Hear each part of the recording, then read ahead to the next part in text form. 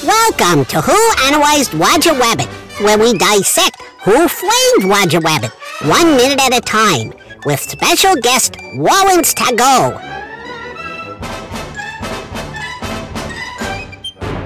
Hello, and welcome to another episode of Who Analyzed Roger Rabbit, the podcast where we take a long, hard, difficult look at the movie Who Framed Roger Rabbit 1 minute at a time. Today we are going over minute 22. I am Annie McMullen, and this is my co-host Chris Blair. That's me. And today we have a very special guest, Lawrence Tago. Lawrence is an amazing comedian, Kevin Hart superfan, lover of all things Marvel, and any, he likes a gory piece of media, I would say. That's a little bit about Lawrence. Oreos I'm talking too, about right? him like it's, and he loves Oreos, Oreo collector. Yeah. I would say that's accurate, yeah. Welcome, Lawrence. Thanks for having me. Lawrence, what is your relationship with the film Who Framed Roger Rabbit? It's complex. I tell myself I've seen the movie because I've seen so many clips, not even clips, but references, that it feels as if I've seen the movie. So, I know Jessica Rabbit. I know Roger Rabbit. I know that it's animation that takes place in the real world. I know, all of this stuff, I feel like I know everything about it except for the plot. Okay. Well, All right. I feel like, so what you're saying is you haven't seen the movie, just vibes. You've just gotten all the vibes of the movie. I know the vibes. And you know the vibes. We all know the vibes. We know the vibes. We do know the vibes. Yeah. And in fairness, I think there's a lot of people who see the movie and still cannot put together what the plot is in this thing. That's my relationship to Silence of the Lambs. I'm 100% sure that I've seen every single scene, but I have never sat down and watched the movie because I am too scared. Of lambs. Mostly, yeah. And silence. Which is why I never shut up. And prepositions. And, very similar vibes to what we have this week for the movie. Agreed. We are on minute 22. Minute 22 begins with Eddie continuing to spy on Marvin and Jessica and ends with Jessica saying, "Not tonight." He's so creepy. He just, like I said last time, and I stand by this, he just has the worst incel vibes. I'm a nice guy. Why won't you do something disgusting to me? So that doesn't work? No, unfortunately it does, but not for the reasons men thinks. Men's thinks it does. Men's thinkiness. Men's thunk it does. It's because we have no other options and we're bored. That's why it works. It's because we also like sex and sometimes just want to do it. Mm-hmm. That never really gets acknowledged. We're supposed to act like a prize to be caught or something, and if we don't, I don't know. But nobody's ever in my experience, nobody's ever said no if I was like, hey, let's sleep together.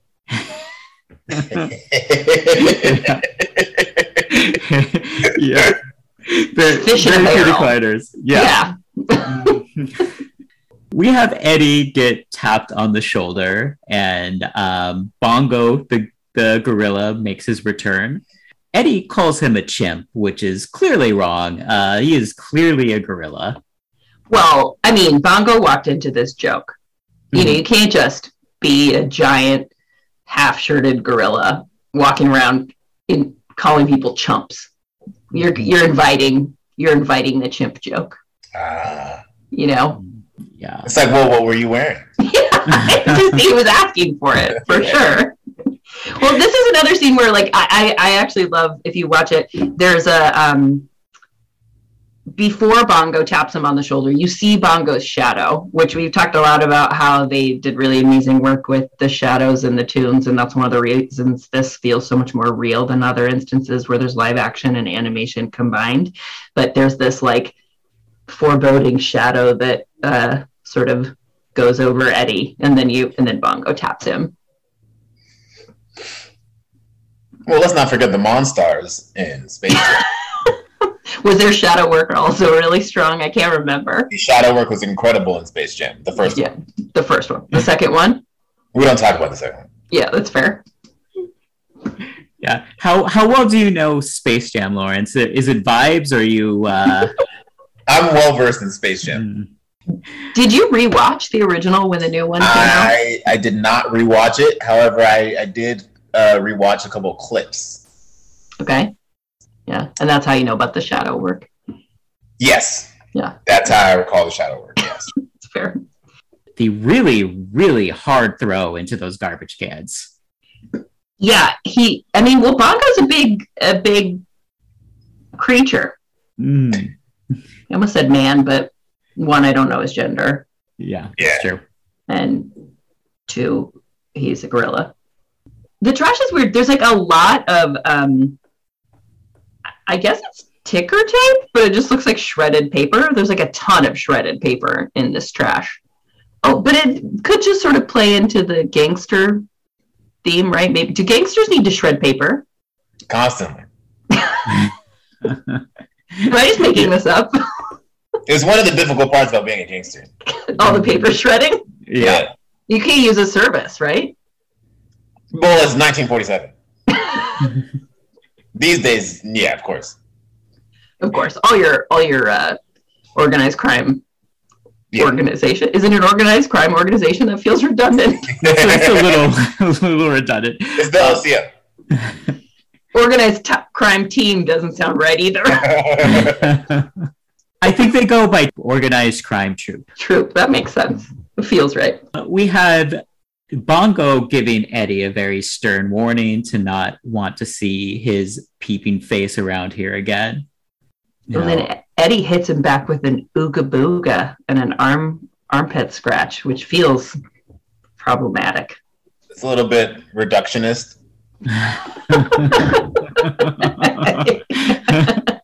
Is that all I'm good for as a gorilla? Well, we do know Eddie hates cartoons, so I wonder, he'd be cool with if he met a real gorilla, if he went to the zoo. What an interesting reality to live in if you're Eddie, to be like, you know what, Mr. Actual gorilla, I have a lot of respect for you as an individual, but someone draws a picture of you and I'm out. What? How do you reconcile that in a logical brain? Well, pictures shouldn't walk. Lawrence is like, I understand. So you understand Eddie. Yeah, I understand toon prejudice. That's true. I happen to know that Lawrence is always pretty skeptical about animated adult things. Mm-hmm. But there's a few that he's a fan of. Yeah. Where do you stand on Jessica, like a cartoon woman? The red dress. She has the hair over the eye. She's great. Don't get me wrong. She's great. But she's a cartoon. Who's the hottest cartoon character to you? Roxanne, Goofy Movie, easy. Roxanne from the Goofy Movie? All right. All right. Strong choice. Okay. And are there human character women that you would choose Roxanne over?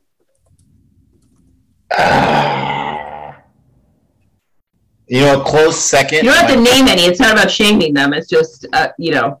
This is all positivity. Okay. A close second would actually be Miss Incredible. Oh, yeah. Because she got the fatty. Yeah. The dump trunk. Yeah. Oh, don't let Mr. Incredible hear you. He can't. What's he going to do? He's so mediocre. Yeah, I think he might. Wow, did you just say Mr. Incredible is mediocre? Yeah, I think that there's subtext there for sure. God, compensating. We have Eddie then. He goes to continue to spy on Jessica. Fortunately for him, he gets thrown right outside of her window. I'm beginning to think that Bongo's not a genius. Because he said, "Get your peeping eyes out of here," and then he threw him right over to the window. Are you saying that because he's a gorilla? No. I'm saying it because one, he set up Eddie to call him a chimp. Just walked right into that one. And then two, he removed him from a keyhole, which is not the best viewing place, and threw him directly towards a giant open window. Well, just saying it's a little bit insensitive to gorilla issues that are going on. Do you think that maybe like Bongo has like this bro kind of thing with Eddie where he's like, you know what? I'm going to hook you up. I got to do my job. I got to get you away from this peephole. But hey, let me hook you up, man. I'm going to get you in a better place right now that's out of my jurisdiction. Yeah, maybe. Ooh, so it's like a setup. They've been planning it the whole time. They're acting it well. You know, they're not giving away that they're in cahoots at all. They seem very much to hate each other. It's a good guy, Bongo. Loyal. I think all we've gotten out of this minute is that Lawrence is a Bongo stan. Yeah. Well, I mean, who isn't a Bongo stan? Yeah, I stand in solidarity with Bongo.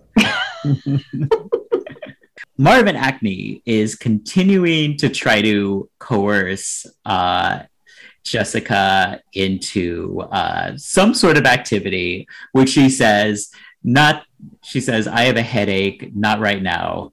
Right after, by the way, he says, I've got everything you need here on the bed. Well, yeah, ew. He also says, you promised, which is just like, ew. So there's a couple of things about this. Like, I think we've talked about it before, but how tall is Bob Hoskins?